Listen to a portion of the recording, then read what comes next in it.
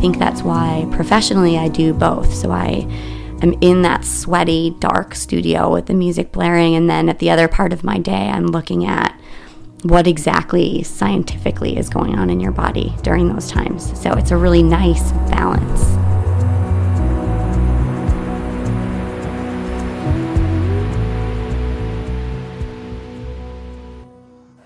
Welcome to episode 135 of the Running on Om podcast. This is your host, Julia Hanlon, and I'm excited to have Rachele Pojednic, research fellow at the Institute of Lifestyle Medicine, holds a PhD in Biochemical and Molecular Nutrition and Exercise Physiology, spin instructor at Flywheel Sports, and creator of Strong Process on the podcast. You don't need to be a runner or a yogi to listen to this podcast and be a part of the Running on Om tribe, but instead, people who run on Om are individuals who live with a connection to mind, body, and spirit in all that they do. This podcast features wellness pioneers who run on Om every day, and I believe that the stories of these people that I bring on for all of you every week can change your life. Today's conversation with Rachele covers a lot of ground on nutrition, lifestyle, and exercise from both a scientific and lived perspective. Rachele's extensive athletic background includes being a coxswain for Northeastern's Division I men's varsity rowing team to now a top spin instructor at Flywheel Sports. Get ready for this though. Rachele fits in teaching double spin class sessions numerous times a week on top of working at the Institute of Lifestyle Medicine at the renowned Joslin Diabetes Center in Boston, Massachusetts as a research fellow devoted to the intersection between food and movement in America. Rachele not only talks the talk, but walks the walk. If you listen to my conversation with Rachele and it moves you in any way, I want to know. So please consider leaving a review of the Running on Om podcast on iTunes. It will help me better this podcast for all of you and also help increase its visibility in the iTunes interface. Reach out and let me know you tuned in and what you thought about Rachele's story. Let's dive deep in today's conversation with Rachele Pojednic. So was crew for you your entry into health and wellness? Like, were you an athlete growing up? Yeah. So all through high school, I participated in a variety of different sports, but like girly stuff. So I was a cheerleader and played soccer and, you know, sort of different. And then I got to college and I started out my first year in college. I started at UMass Amherst, and I had spent the summer prior to going there. I was an intern at the State House here in the city, and I would go down to the river at lunch and just watch the boats, and I was like, oh, that's a really cool sport. It seems like something I could really get into. You know, it looks so beautiful, and you don't realize until you're in the boat how aggressive and, you know, muscular and, you know, just so intense it really is. Just because it looks so gorgeous, and you're like, you know, standing on the bridges looking over. And so I was like, oh, I really want to do that sport. And I got to college, and Jim Dietz was the coach there, which is funny because he's a Northeastern alum. And I walked into his office, he's the women's coach, and I said, I want to row. And he said, you'll be a coxswain. And I was like, no. Like, I'm strong, like I'm athletic, I can do this. You know, I've run for a long time. And he's like, you're just not big enough. Like, you won't be able to match up with the other girls, so you're going to have to be a coxswain. And by the way, we're a Division I team, so we've already recruited 4 coxswains.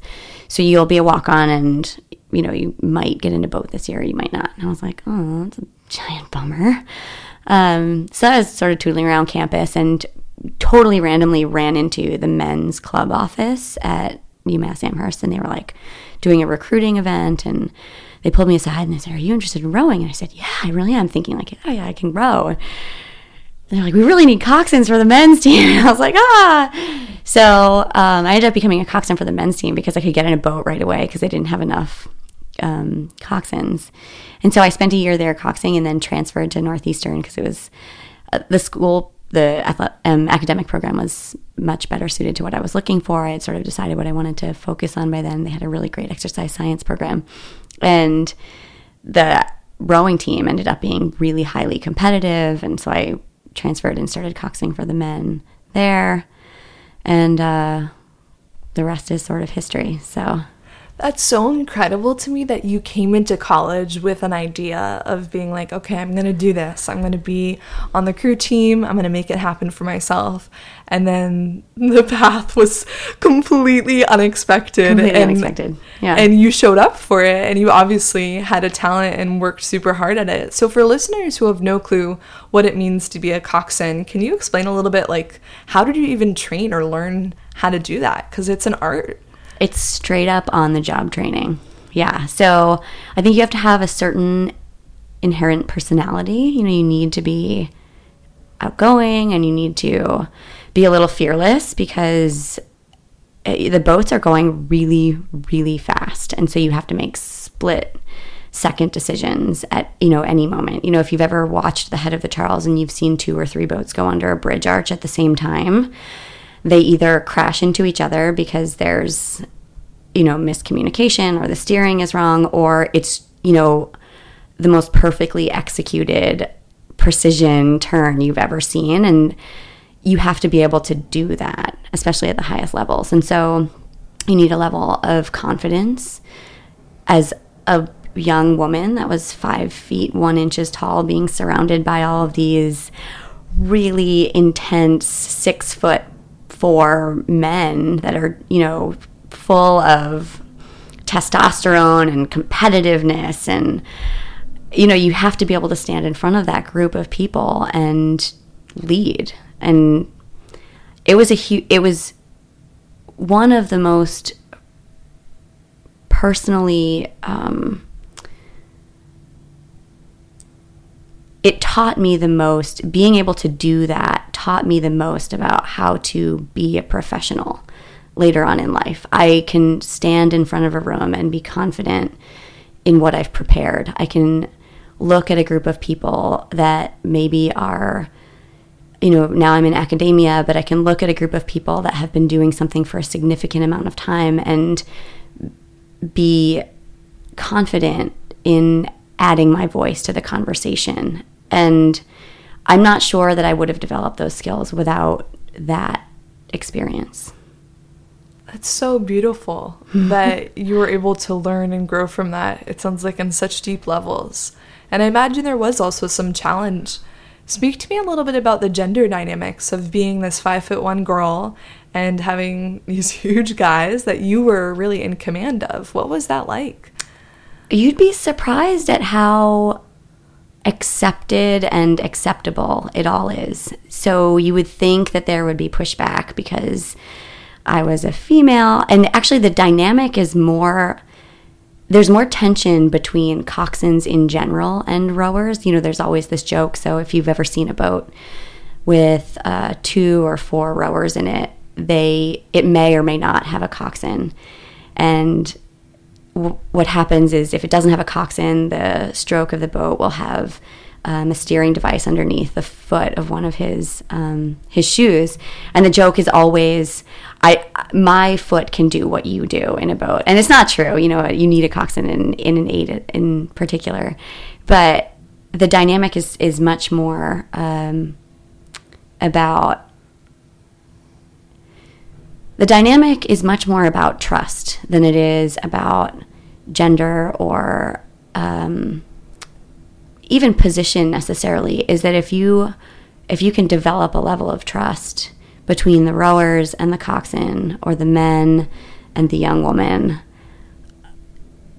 amazing things can happen. And I think that that's another really wonderful lesson that you can learn from, and it's not just rowing but athletics in general, is that if you can develop a trust among people, then you can always move forward together. Whereas if there's tension or questions, you can have incredibly talented people and incredibly talented coaches, and you put them together and it doesn't work because there's not a level of cohesion. Exactly. And synergy. Mm-hmm. And it's again, it doesn't just play into athletics, it plays into all aspects of life, professional life, family, social dynamics. I think if you don't have that level of trust and camaraderie and cohesion, the forward momentum and progression, it doesn't flourish. Yeah, I completely am with you on that. From my experience as both a coach and an athlete myself, that trust, that cohesion, I think it only allows us collectively and then individually to really reach our highest potential. Exactly. And that's one of the beauties about working together, is that like we can't become our best selves without one another. Yeah. You know, it's funny, you look at a sport like running, right? And oftentimes you're off on your own and you're really, you know, in your own space and you can really push yourself. And, you know, I found it's a word from somebody that you have a relationship with, or a group that you do a training run with, where you know, you might not have your best run or your best moment in that moment, but you can gather those moments together and really create a moment of amazing forward movement. And it doesn't have to be, you know, your best time, or it doesn't have to be you've won the race, but really you've found a moment that just everything, you know, in rowing and in many other sports, there's that moment where it's counted all the time, where you don't feel like you're working so hard. You know, you're in that moment of flow, and you're in that moment of, you might be killing yourself physically, but you just don't feel it, you know? And it's all of those moments that you've created along the way by yourself with the help of other people that bring you to that highest peak, I think.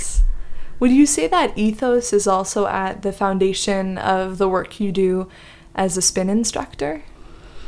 Yeah, so it's funny because professionally I straddle the academic world of exercise and nutrition now and the health and fitness world. So as an academic, I have a PhD and I work at a high-level research center, and then I teach spinning classes, and people are always like, what is that? Why do you do both of those things? I'm like, because that's real life, you know? And so, yeah, taking those moments. So I've been teaching spinning for a really long time, and I started teaching at this really wonderful studio in the South End called Recycle, and it was the first studio in Boston, and it was, I want to say 12, 15 bikes in the basement. I mean, it was really well done. It was, nicely done basement. It was beautiful. But, you get down there and there are 12 bikes in a room and you're in front of them and it's dark and the music is loud. And you have this feeling of, I'm on my bike by myself. I'm doing, I'm making the changes in resistance and I'm pedaling at my own pace. But you're being completely pushed and completely motivated by everything that's going on around you. So it's the instructor, it's the guy sweating on you next to you in the next bike. And now that I've moved on to a bigger studio, we've got 50 bikes in the room now. And so I don't have that necessarily personal connection moment to moment with the person in the back of the room, but you can feel that energy, collective right? Tribe. Yes. Yeah. It's a total tribe. Exactly. So people come into that room and they could have had the best day they've ever had in their life, and they just want to celebrate. They're just so excited.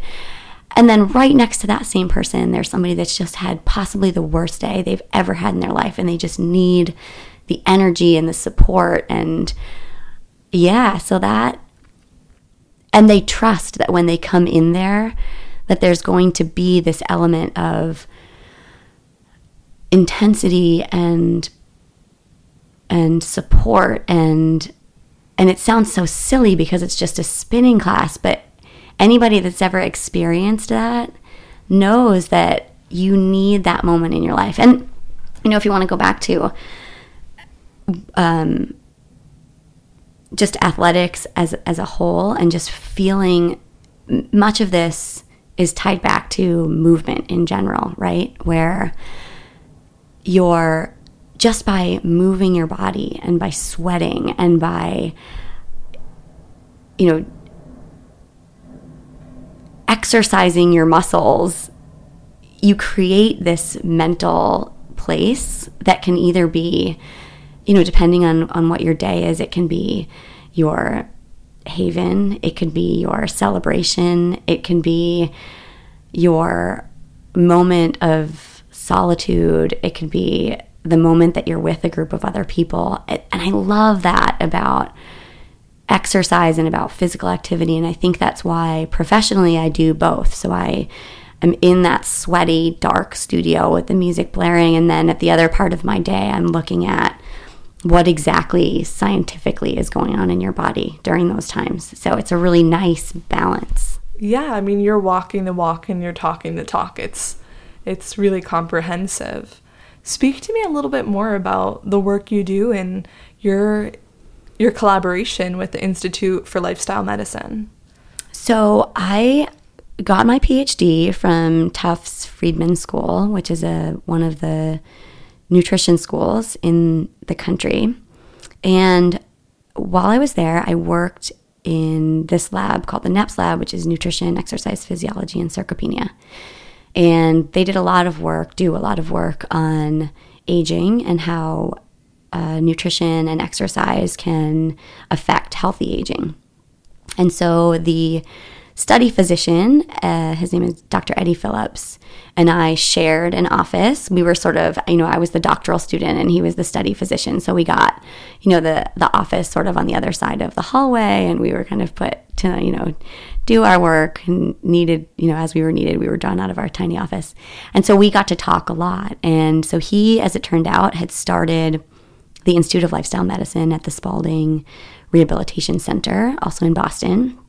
Really interested. He's a physical medicine and rehabilitation doc. And so he's really interested in, rehab for athletic injuries or brain injury, or, if you have a car accident, how do you bring your body back? And he got really excited about, so he comes from the medical MD world. And so he got really excited, or dismayed, I'll use, because many physicians now are not trained in nutrition and exercise. And I'm seeing the look on your face right now, and it's exactly the look that people get. And they're like, no, of course they're trained. In medical school, it's like a day that covers nutrition. Yeah, it's a day that covers nutrition, if that. And so, so he started the Institute of Lifestyle Medicine to address that specific gap. Doctors need to be trained on the benefits of physical activity. They need to understand the guidelines. At the very least, they need to know how to talk to their patients about exercise. And then nutrition came after that. So he's a PM&R guy. So exercise was his primary avenue. And then nutrition, because, nutrition is medicine, as we know.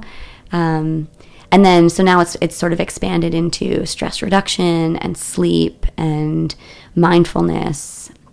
And so what we like to say is that we talk to physicians about nutrition, exercise, behavior change, so how to institute these behavior changes in their patient population, and then self-care. So, rather than just standing or sitting across from your patient and wagging your finger at them and saying, you need to exercise more, you need to eat better, the model is that they understand nutrition, they understand exercise, they can talk to their patients about it, and the reason that they can do that is because they're doing it themselves. And so they're putting themselves on a journey of, and it's not often pretty, because MDs they work 60, 80 more hours per week. They're incredibly stressed. They have a lot of pressure on them. And instituting these behaviors in their own life can be a real challenge. So they can really relate to their patients on, I understand you don't have enough time to do this. Here's what I do to help. Or, I'm on this path with you. So that's the majority of what we do at the Institute. That's the advocacy component that we do. That's why it was founded. And then the Institute has since moved from Spalding to the Joslin Diabetes Center, which is where I joined them. So Eddie had this great idea, Dr. Phillips had this great idea to start this institute, and then Joslin Diabetes Center said, yeah, this is a great idea, and this would fit really, really well with our patient population. So he moved almost 2 years ago, over to the Joslin, which is when I joined the team as a postdoc.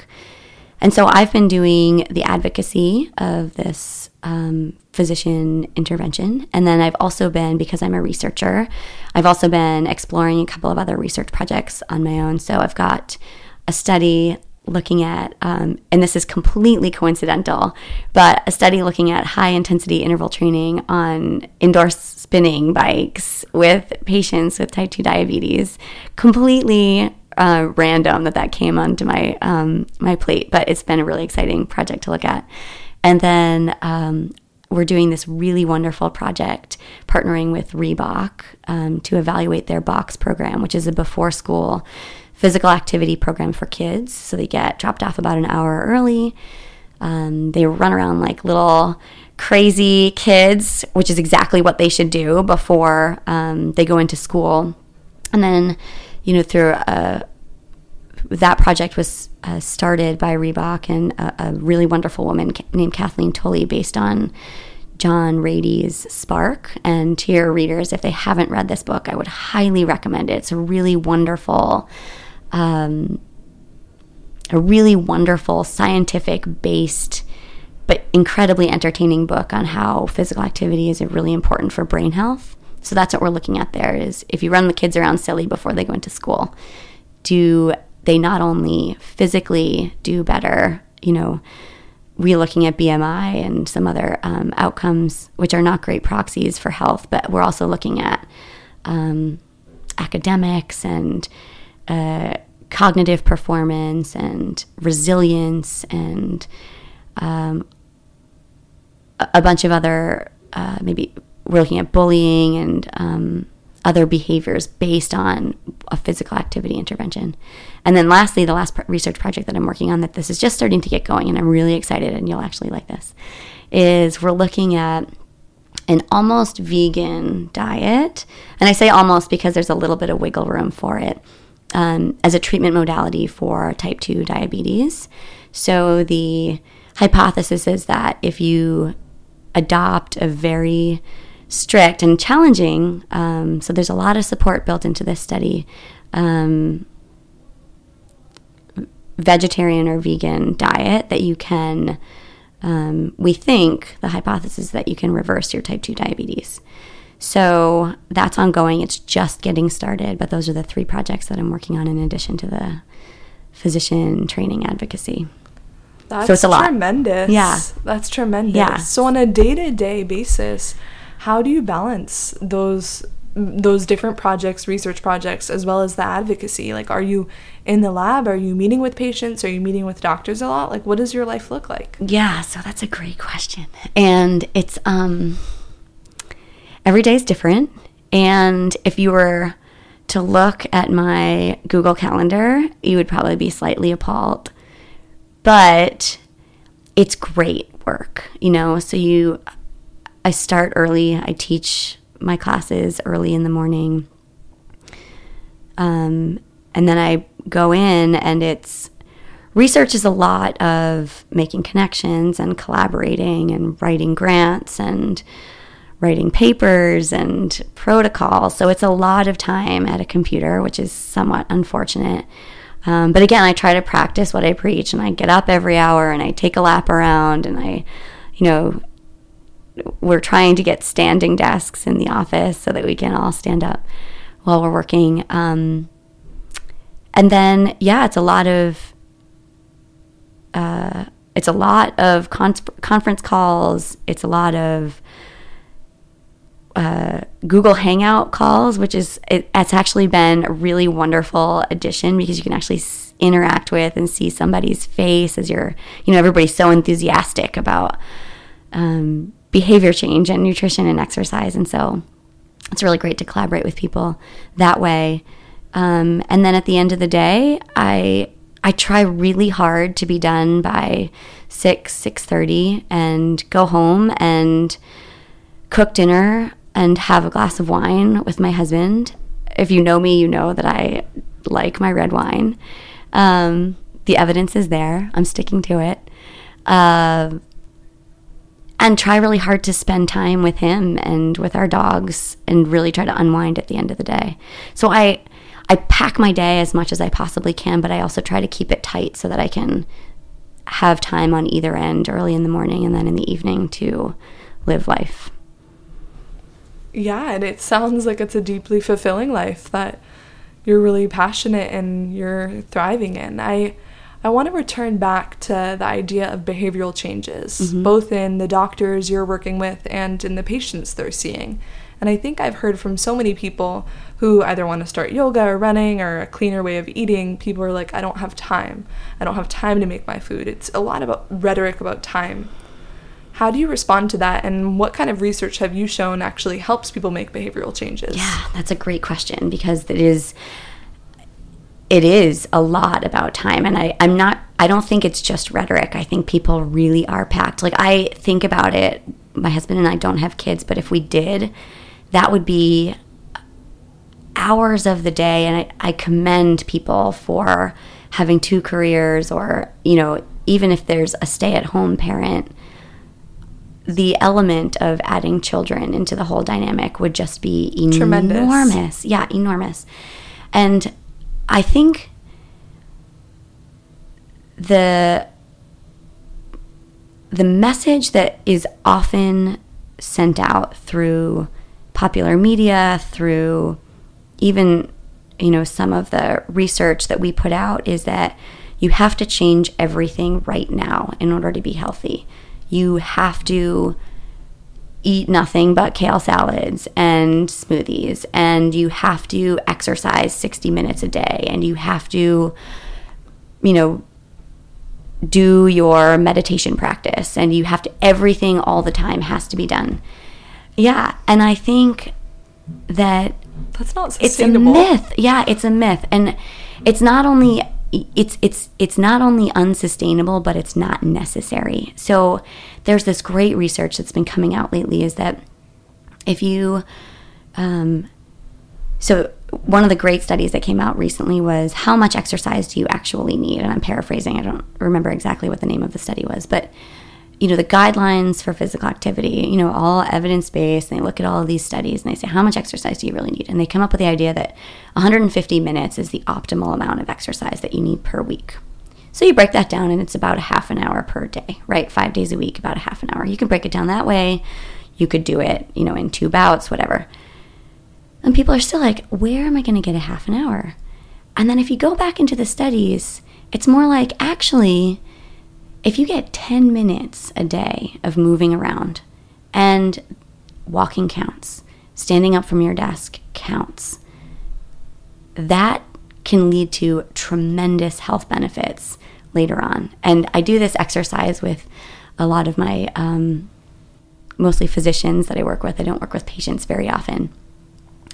And I have this app that I use with them, and it sends you a reminder once an hour to do 1 minute of activity, right?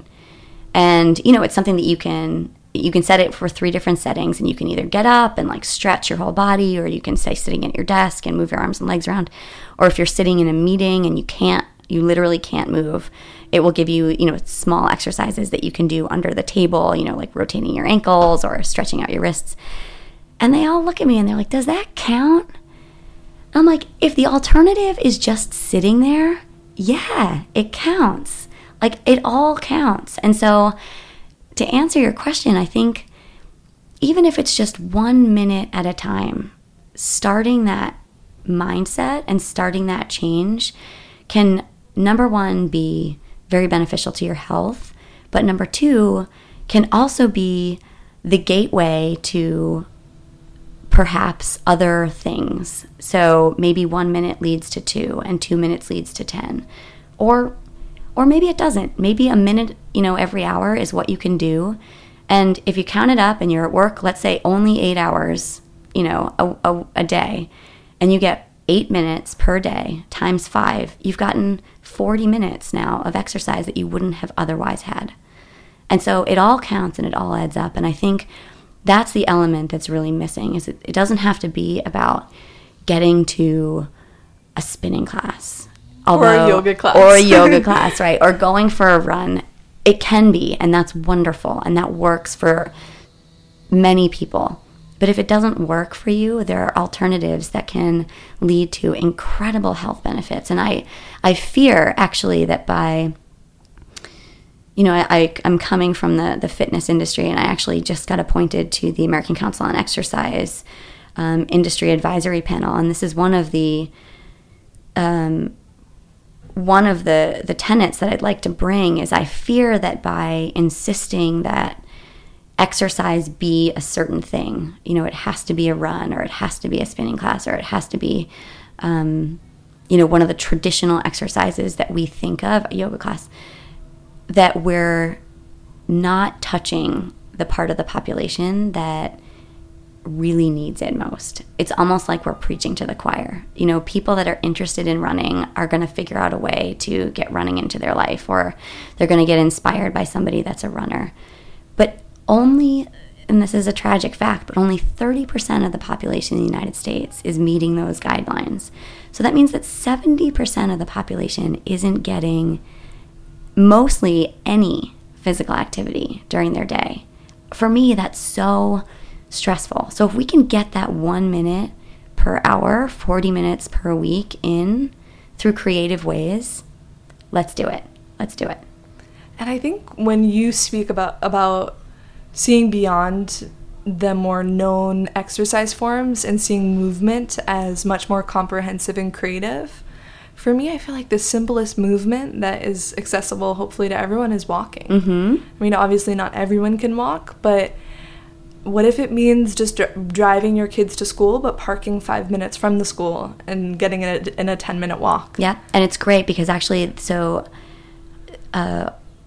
we're in a really wonderful forward-thinking time in exercise and nutrition research where finally collaborators are coming together and they're saying, how can we make the healthy choice the easy choice, right? So it's something like that. I always tell this story. I started out when I was in college working at gyms, right, at a health club. So I was a personal trainer, and it was hysterical to me. You've got this gigantic parking lot, right? And you're at the gym, and people drive to the gym, and what do? They park in the spot that's the closest to the door, right?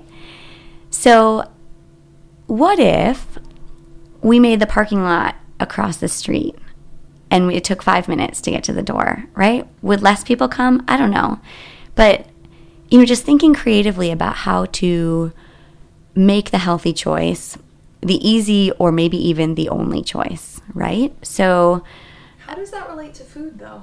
Yeah, so this is a nice transition, actually. So there's a lot of discussion around food. What's the right food? What's the healthiest food?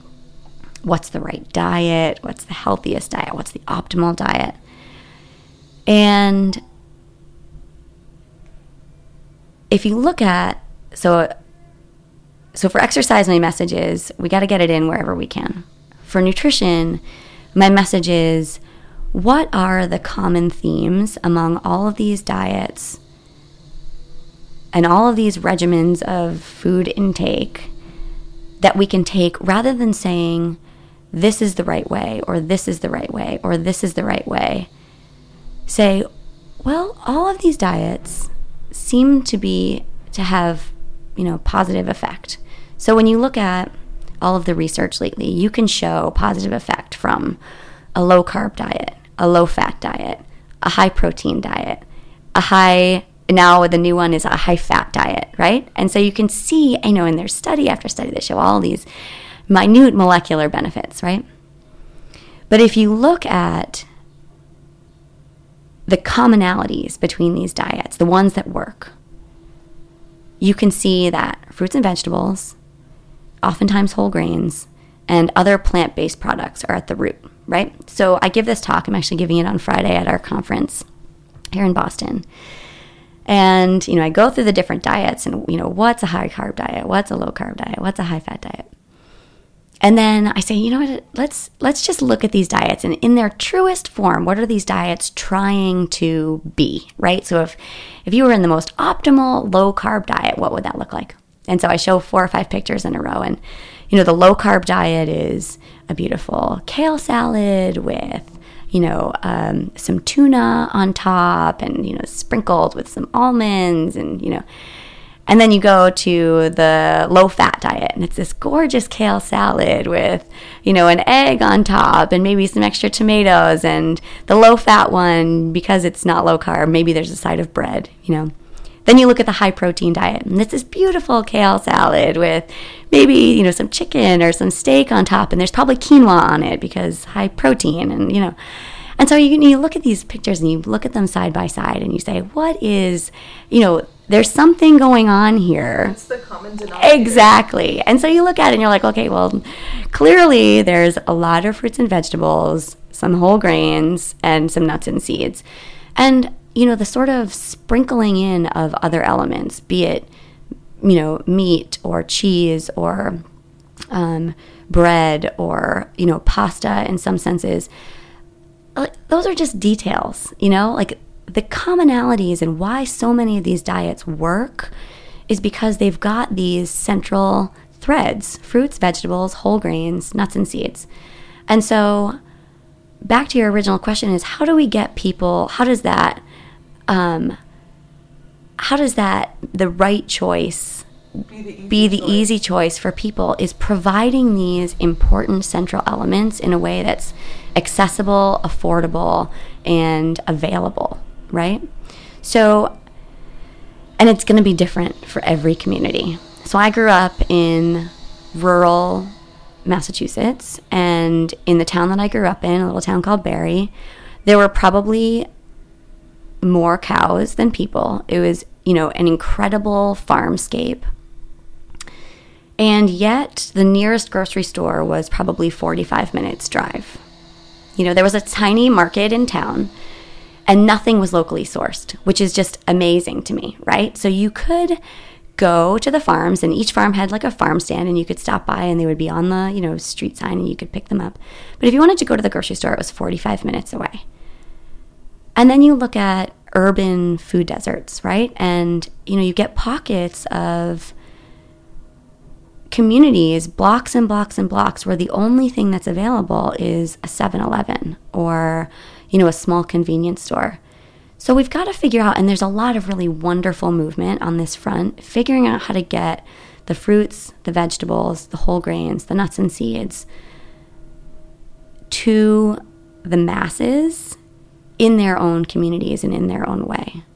So I don't necessarily have an answer, but I'm encouraged because a lot of people are working on this problem. It's a very well-known problem, and there are a lot of really good people that are trying very hard to make it better. Who are those good people that you have been inspired by? So there's several. At a very local level, there's this guy that I love, and if you ever get a chance to see him speak, his name is Mark Fenton. He is he's an architect and an engineer, and he has done a lot of work. He actually had a show on PBS for a while. I can't remember what it was called, but something about walking in the city. And he now does work for the CDC and for a lot of other people in creating communities, the physical environment of communities that encourages walking.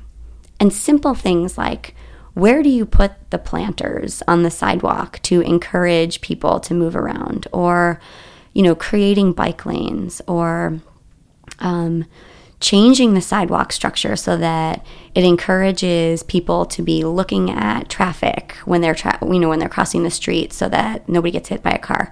These kind of things that people are really starting to think about in order to encourage healthy behaviors. And then when you think about it from a nutrition front, so I come from Tufts, and so this is, all of my loves and my mentors are there, but there are so many of those researchers that are trying so hard.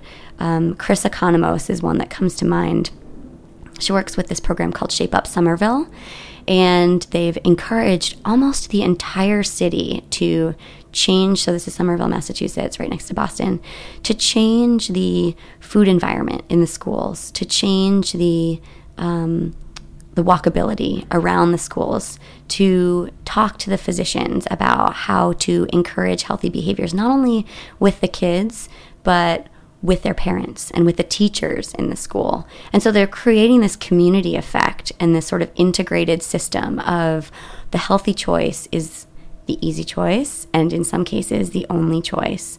And, I know politically people sometimes have a hard time with that. I appreciate that element of it, is that we come from a system of personal choice. And this is an argument that comes up a lot when we're talking about city planning and nutrition planning and exercise planning. And I value that. We come from a society that it's important that we're able to make choices. I think, unfortunately, up until this point, the healthy choice hasn't even been an option. And so if we can introduce that as a start, as one of the choices, and then eventually as people come to realize that, oh, this is a great way to go, hopefully then it becomes the only choice or the predominant choice. And you're really focusing on the Boston community, and your research, I imagine, is impacting the international sphere. But what cities do you feel like are doing it right in the world? Oh, that's a great question. So I actually think Boston is doing an amazing job. You can think of some of the more progressive hubs. Portland, Oregon is doing a really nice job. Seattle is doing a really nice job. There's a lot of cities in Wisconsin that are doing a really nice job of really figuring out how to integrate with their communities. Chicago. So it's a lot of bigger cities. And I think part of that is because there's a loud enough voice, right? So there's enough people, there's a critical mass of people that can raise their voice. But if you look at Dr. Miriam Nelson is one of the researchers that I worked with. She does this program called Strong Women, and she purposefully goes into smaller communities. And her angle is that she tries to get the women of the community to come together and exercise together and empower one another to keep coming back and to encourage one another. Again, building out all of those things that we talked about early on, building the trust, building the social community. And it works. It works in these smaller communities. They don't get as much press. They don't get as much recognition. But this can work anywhere.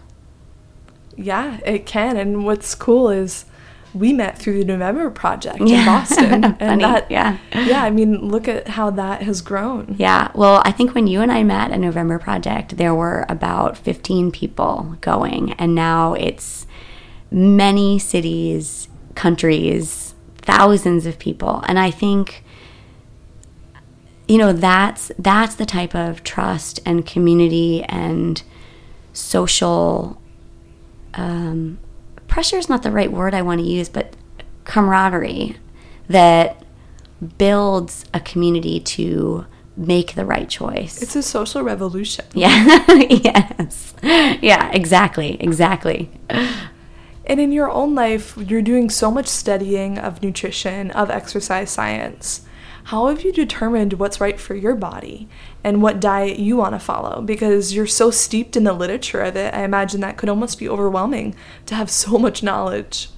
Yeah, it actually often can be. And, it's funny is that, when you look at a lot of experts and this sort of shtick that they bring forward, it's like they pick one angle or another, right? And oftentimes it's about selling a book, or it's about espousing a certain diet or, exercise regimen. And oftentimes it's because,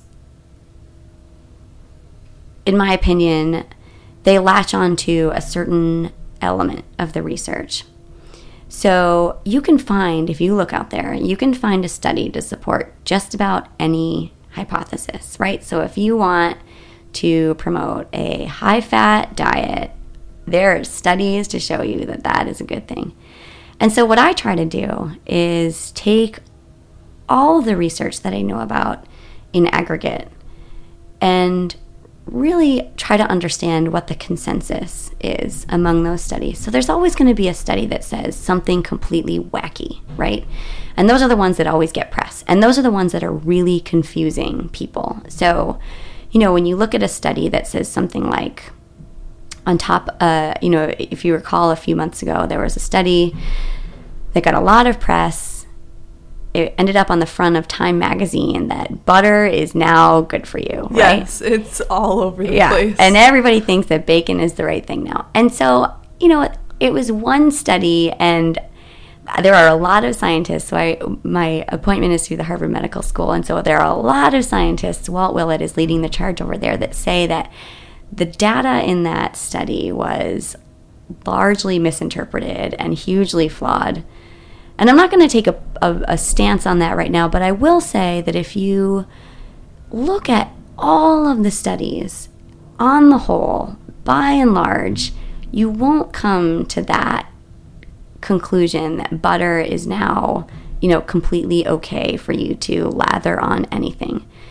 Is butter okay in moderation? Yeah. Can you put it on bread every now and again, make a grilled cheese with it? Sure.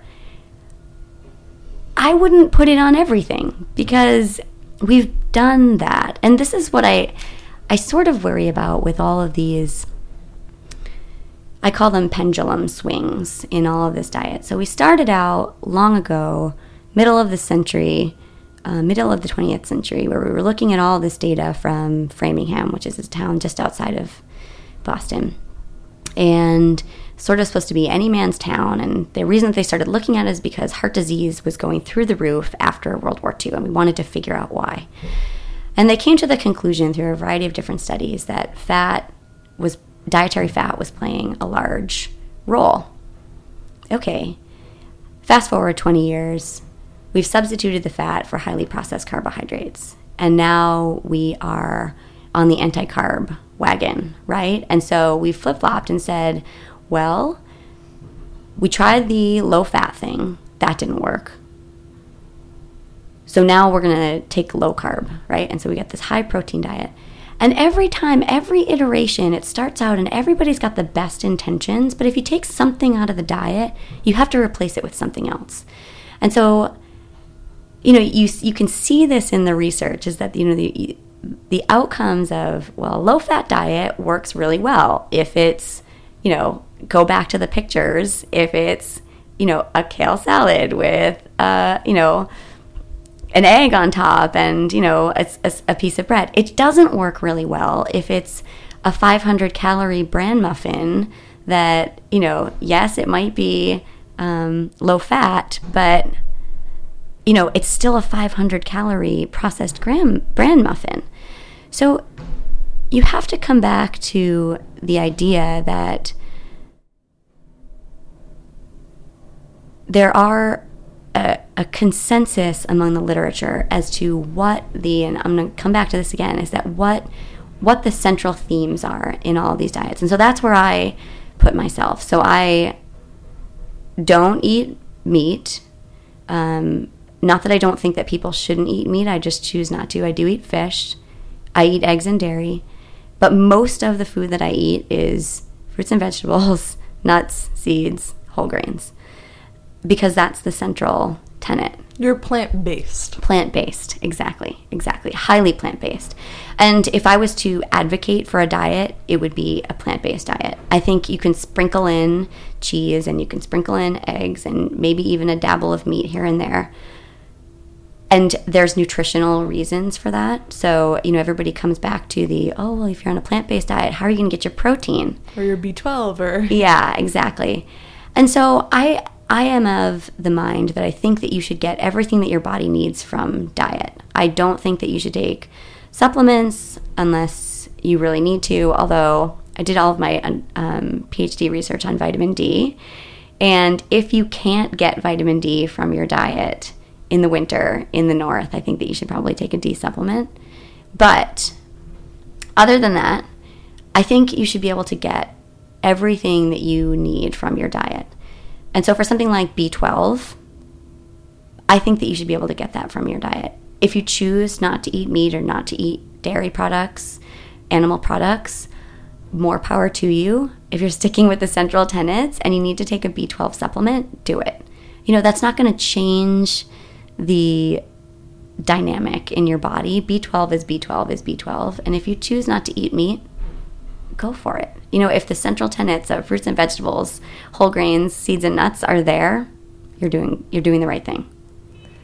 What do you think about the protein myth? There's a lot of talk about protein, of grains and veggies and fruits not actually giving you protein. What's your take on that? So there is protein, amino acids in everything. That's what pretty much everything is made up of, is protein. And so one of my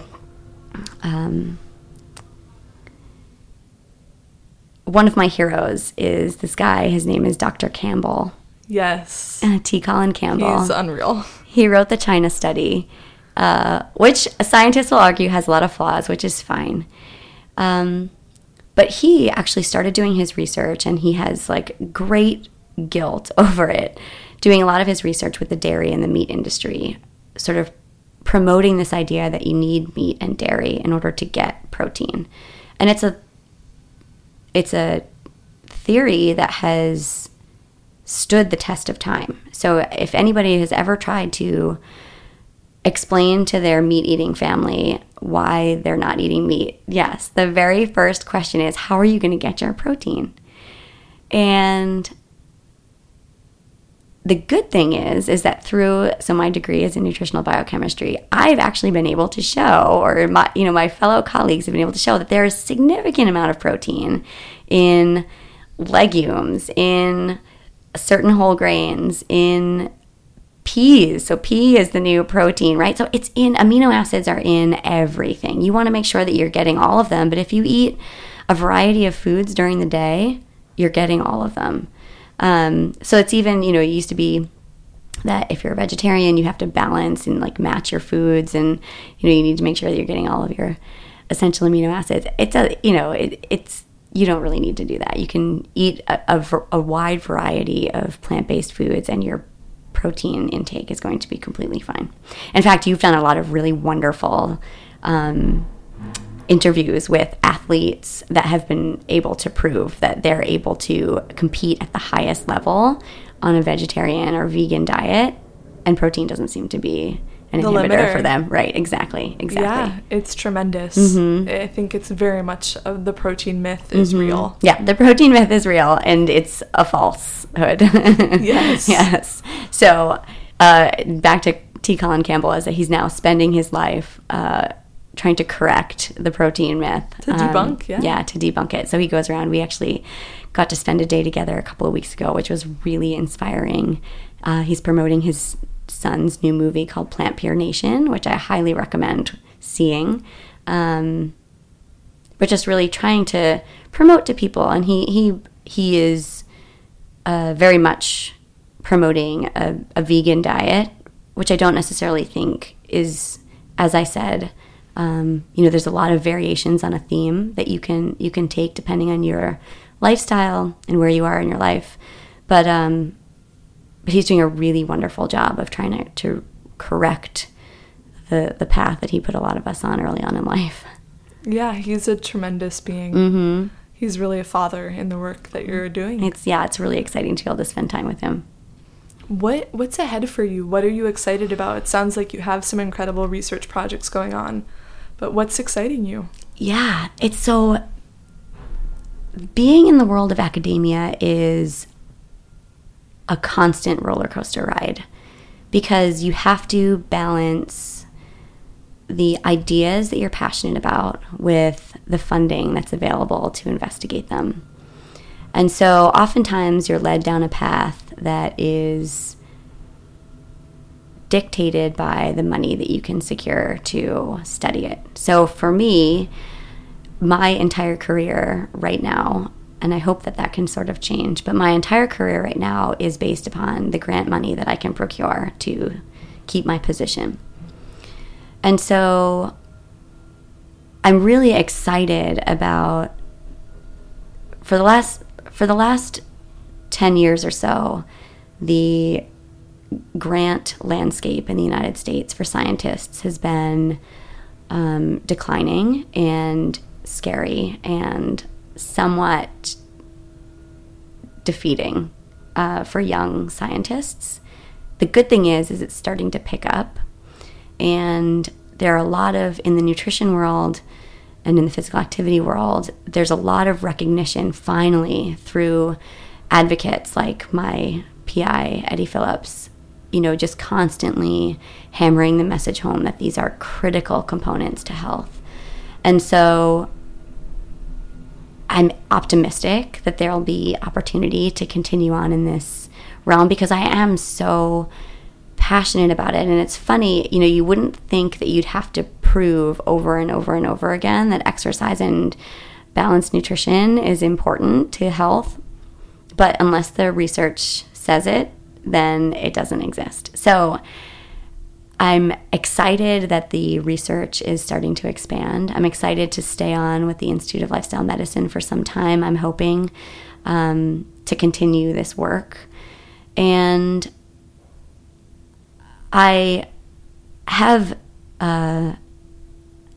personal visions that maybe I'd like to start writing a bit more for popular media. I've written, I've got my little blog that I don't really pay enough attention to, and then I've written for the Huffington Post a few times, but I'm really hoping to keep pushing this message forward, that moderation is sexy, that middle, that these central themes can be exciting, can be just as exciting as the fringe and the flash in the pan, and I'm hoping that through enthusiasm and research and persistence to keep moving that agenda forward.